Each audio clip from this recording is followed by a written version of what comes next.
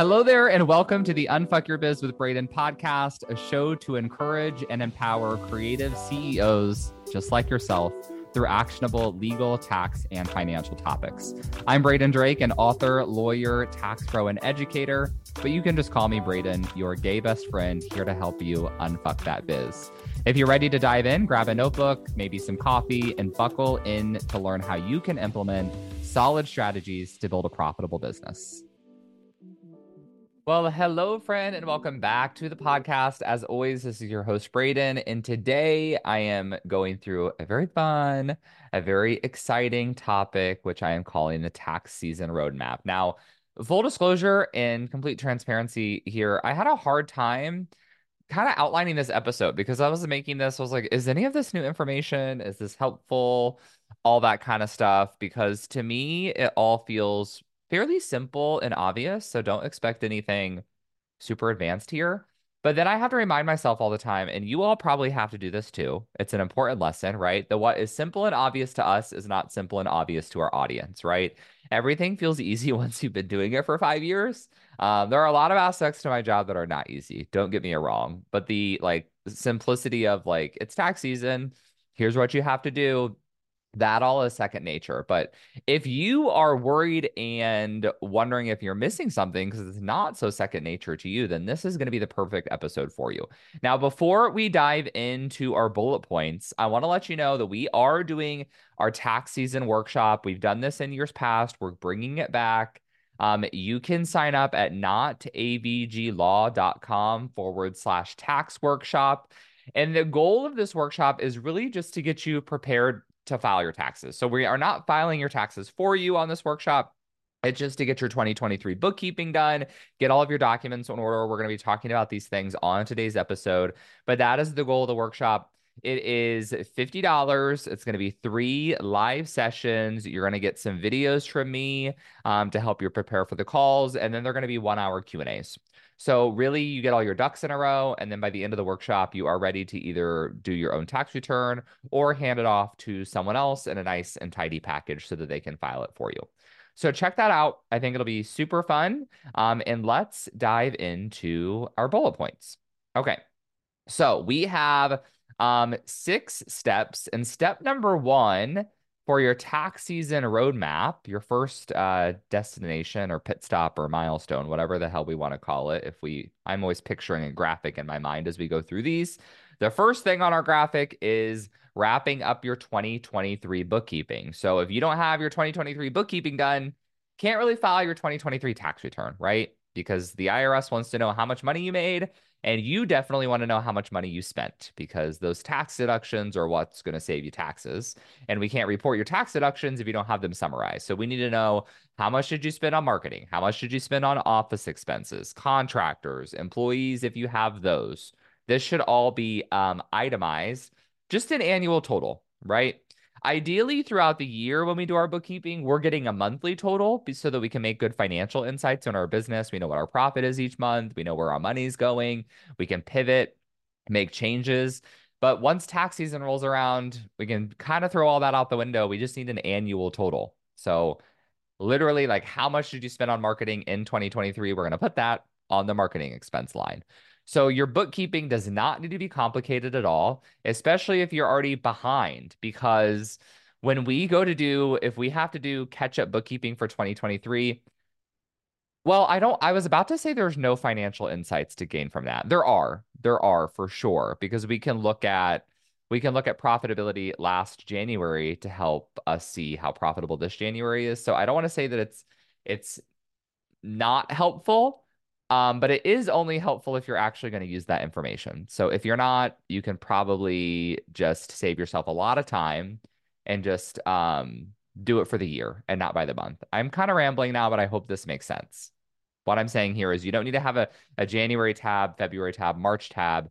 You can just have a spreadsheet that says 2023 books, and you can keep a running total for the whole year. Make it really simple if you're really behind. And then for 2024, you want to start doing it by month for sure. So that's how we set it up. in simplest terms, what you also want to do in there is you're going to have basically a column for income. You can separate your income as well. In an ideal world, that's what we do. We would have, consulting income, digital course income, like those different categories. And then for your expenses, those expense categories I already mentioned are different columns in your spreadsheet. And then you total everything up as you're looking through your bank statements. Ideally, you have personal bank statements and business bank statements. And if you have business bank statements because you smartly spent you paid for all of your business expenses out of a business bank account, then you can just go through your business bank statements and put everything in the appropriate category. If you have not done that, it makes your bookkeeping more time consuming and more difficult because if you're commingling your funds, you're paying for business expenses out of your personal bank account, you need to look at all your personal bank statements and not only separate the business expenses by category, but you have to separate out all of the personal expenses. So we run into this problem all the time. Folks hire us to help with their bookkeeping. They don't have these separate statements. And we, tell them you're either going to have to just put all of the business transactions in a spreadsheet for us, and then we can categorize them, or you're going to have to highlight all of the business expenses on your bank statements and upload copies of that for us to look at because we can't really parse out what's personal and what's business.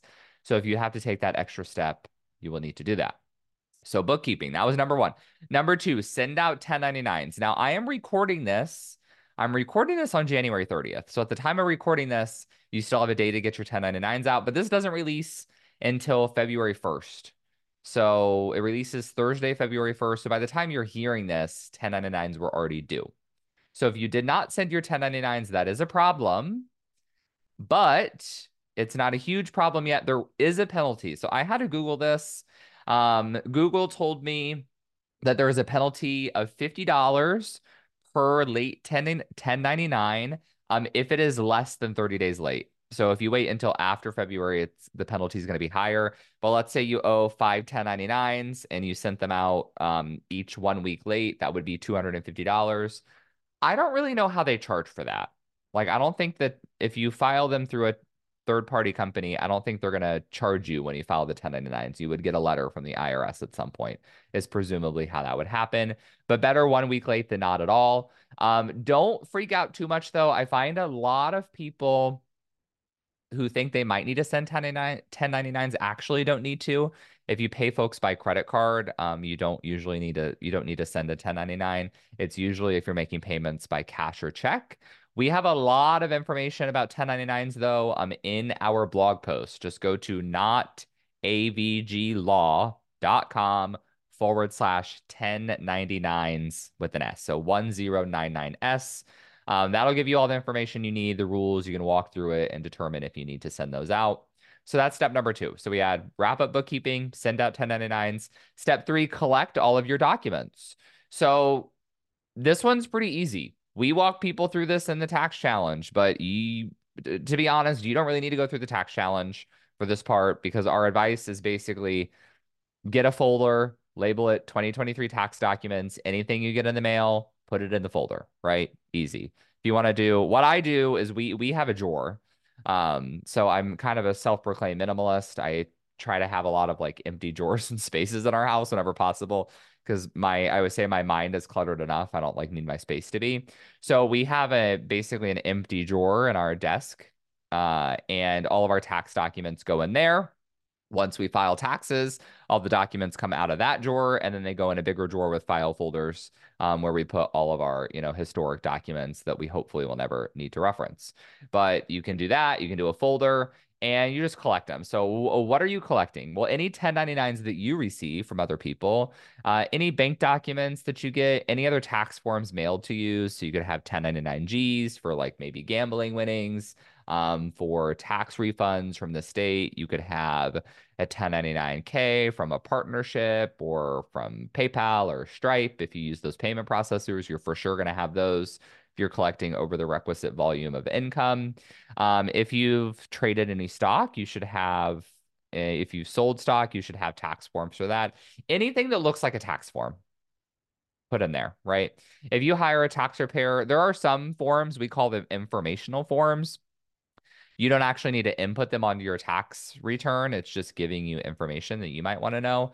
But if you don't know if it's needed for your taxes, just put it in the folder and your tax preparer can figure that out. Or if your tax software, if your self-filing never asks for that document, then you probably don't need to worry about it.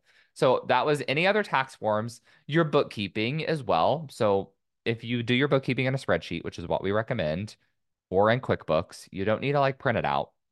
Don't print it out. You don't need to put it in your folder. But any like receipts or any other thing applicable to your bookkeeping that you have physical copies of. And then some other things that you will need to proactively document yourself or just have mentally noted is home office information. So if you operate out of a home office, you'll want to know the square footage of your home office, also the square footage of your home in order for your tax return to do a calculation on home office deduction. Also, any house expenses. So, what are house expenses? Rent, utilities, so electric, gas, water, internet. Also general upkeep kind of things. So what surprises a lot of people is if you have a housekeeper that can actually, the amount that you pay to your housekeeper can be factored into your home office calculation, gardening even sometimes. And the rationale for all of this, it seems a little bit of a stretch, but if you go rent out an office for your business anywhere else, the amount of rent that you pay is paying for all of that, right? Like most commercial buildings that rent out offices, they have custodians that come in and do all the cleaning work. They're going to have landscapers that make the outside nice. They're going to have someone possibly that works the front desk. And your rent's paying for all of those things. When you have a home office, the general upkeep of your home also should be divided amongst, the 80 to 90% personal use and the 10 to 20% business use is the way that kind of works. Other things you want to make a mental note of is business miles driven. So you want to know the amount of miles you put on your car during the year. Ideally, the IRS wants you to have like you actually want to make a note the morning of January 1st before you ever drive your car. What does the odometer say? And then what is it at the very end of the year? And then how many of those miles were business? That's what you want to know. Make best estimates. If you don't have that, actually make that note next year. So business miles driven, that's a big one. And then any other possible deductible expenses that you made from your personal bank account. So again, ideally, you've made all of your business expenses from your business bank account, but every once in a while, we're out and about and we, need to pick up a pack of pens to put in our office and like, oh shit, I don't have my business debit card. So I'm going to pay this out of my.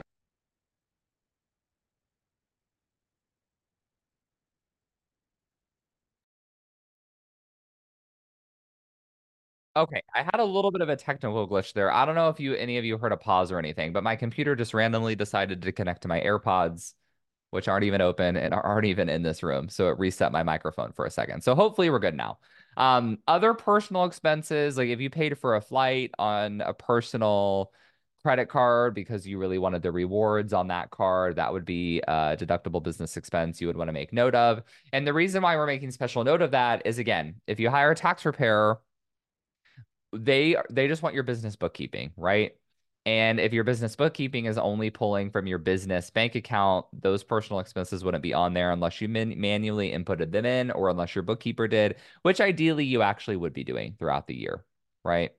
Okay, so that's everything that you want to gather. So those are steps 1 through 3. Now, I want to pause again for a second because these first 3 steps wrap up your 2023 bookkeeping, send out your 1099s, and collect all your tax documents. This is what we're going to be covering, what we will be covering in detail during our tax season workshops. All right. Most of the time, like 80% of our time will be spent helping people wrap up their 2023 bookkeeping. All right. So if you need help with those things, again, notavglaw.com/tax workshop. And then after the workshop, you will be better equipped to go through steps 4, 5, and 6. So what's step 4? Step 4, file your tax return. You can do this on your own through TurboTax, H&R Block, Tax Act. I think the IRS has their own like free way to file taxes now if you're under certain income thresholds. And I think those thresholds are like fairly generous. So these are all different ways that you can file your own return. If you don't want to do that, totally fine. You can hire someone else to do it. Or you can get some help from us. So at the end of our tax workshop, we are going to invite you to join One of our monthly programs, so one of our services, we have a few different tiered options depending on what makes sense for you. And if you join like the DIY tier, I'm gonna give you all a little bit of a heads up here because we haven't announced this anywhere, but in Profit RX now, we are actually doing bookkeeping for people. So if you're a spreadsheet bookkeeper or want to be a spreadsheet bookkeeper, our membership now is $150 a month, and we will actually do the monthly books for you. Not your tax return, though. You can hire us separately to do that. Or if you want to do your own tax return, we're going to have live tax return workshops for our Profit RX members that you can join. So that's how that'll work. If you are like, I don't want to do any of this, I want to pay you all to do it for us, we're going to have another round, another cohort of Unfuck Your Biz opening in March. So those are those options. If you already have a tax preparer, that's great. That's totally fine. At the end of the tax workshop, you'll have everything organized to send it out to them. All right, so that's your tax return. You're gonna do it on your own. You're gonna hire somebody. Step 5, review your return and create a tax strategy. So this is the part that's a little hard to do totally on your own if you're not super savvy with reading your tax documents. If you are one of our clients, we do this on more of a one-on-one basis. If you're in our membership, we're gonna probably do a group call to help people do this part. So step 5, again, review tax return and create a tax strategy. Specifically, you want to look at the percentage of tax paid. So how much money did your household bring in? What percentage of that money went out to taxes? That is your household tax percentage. We use that number in order to tell people how much they should be saving for quarterly taxes, among other things. And then also areas of opportunity. Is there anything that you missed out on? Anything you can take advantage of this year and next year? And then we also want to do an S Corp analysis to see if you might be ready for an S Corp this year and can swing a late election, meaning ideally we want to file for S Corps in January, but if you file your tax return in March and we can do your S Corp at the end of March or early April, is that a possibility to help you save taxes this year? Or do we think 2025 might be the year for you, in which you make a mental note about that, you circle back in December, and then you close the loop in January and you file it. I've been watching way too many corporate Aaron videos, and now I'm incorporating circle back and close the loop in all of my daily conversations. I can't help it. Step 6, implement strategy and continue bookkeeping. So pretty simple, not necessarily simple in terms of what you actually need to do, but simple in concept is you're going to take that strategy, you're going to implement it, and then you're going to continue your bookkeeping. And now that you've set everything up, hopefully, ideally, you can do it on that monthly basis we discussed earlier. So that is all I had for this episode. That is our simple tax season roadmap. I hope this was helpful. Again, if you want to join our tax workshop, notavglaw.com/tax workshop. If you enjoyed the episode, share it with your friends. I hope you are crushing tax season, or at least I hope you're not dreading it like a lot of people do. It's going to be great. It's going to be okay. If you need help, we got you. I hope that you have a fabulous month and join us again next week for a new episode. Hey there, before you go, I wanted to give a quick thanks. Thanks so much for tuning into the show. If you loved it, I would love for you to take a screenshot of the episode or snap a quick selfie while you are listening. Share it on social and give me a tag. It'll help other kick-ass entrepreneurs like yourself find the show. That's it for today. I'll be back soon with a new episode. Meanwhile, let's roll up our sleeves and unfuck that biz.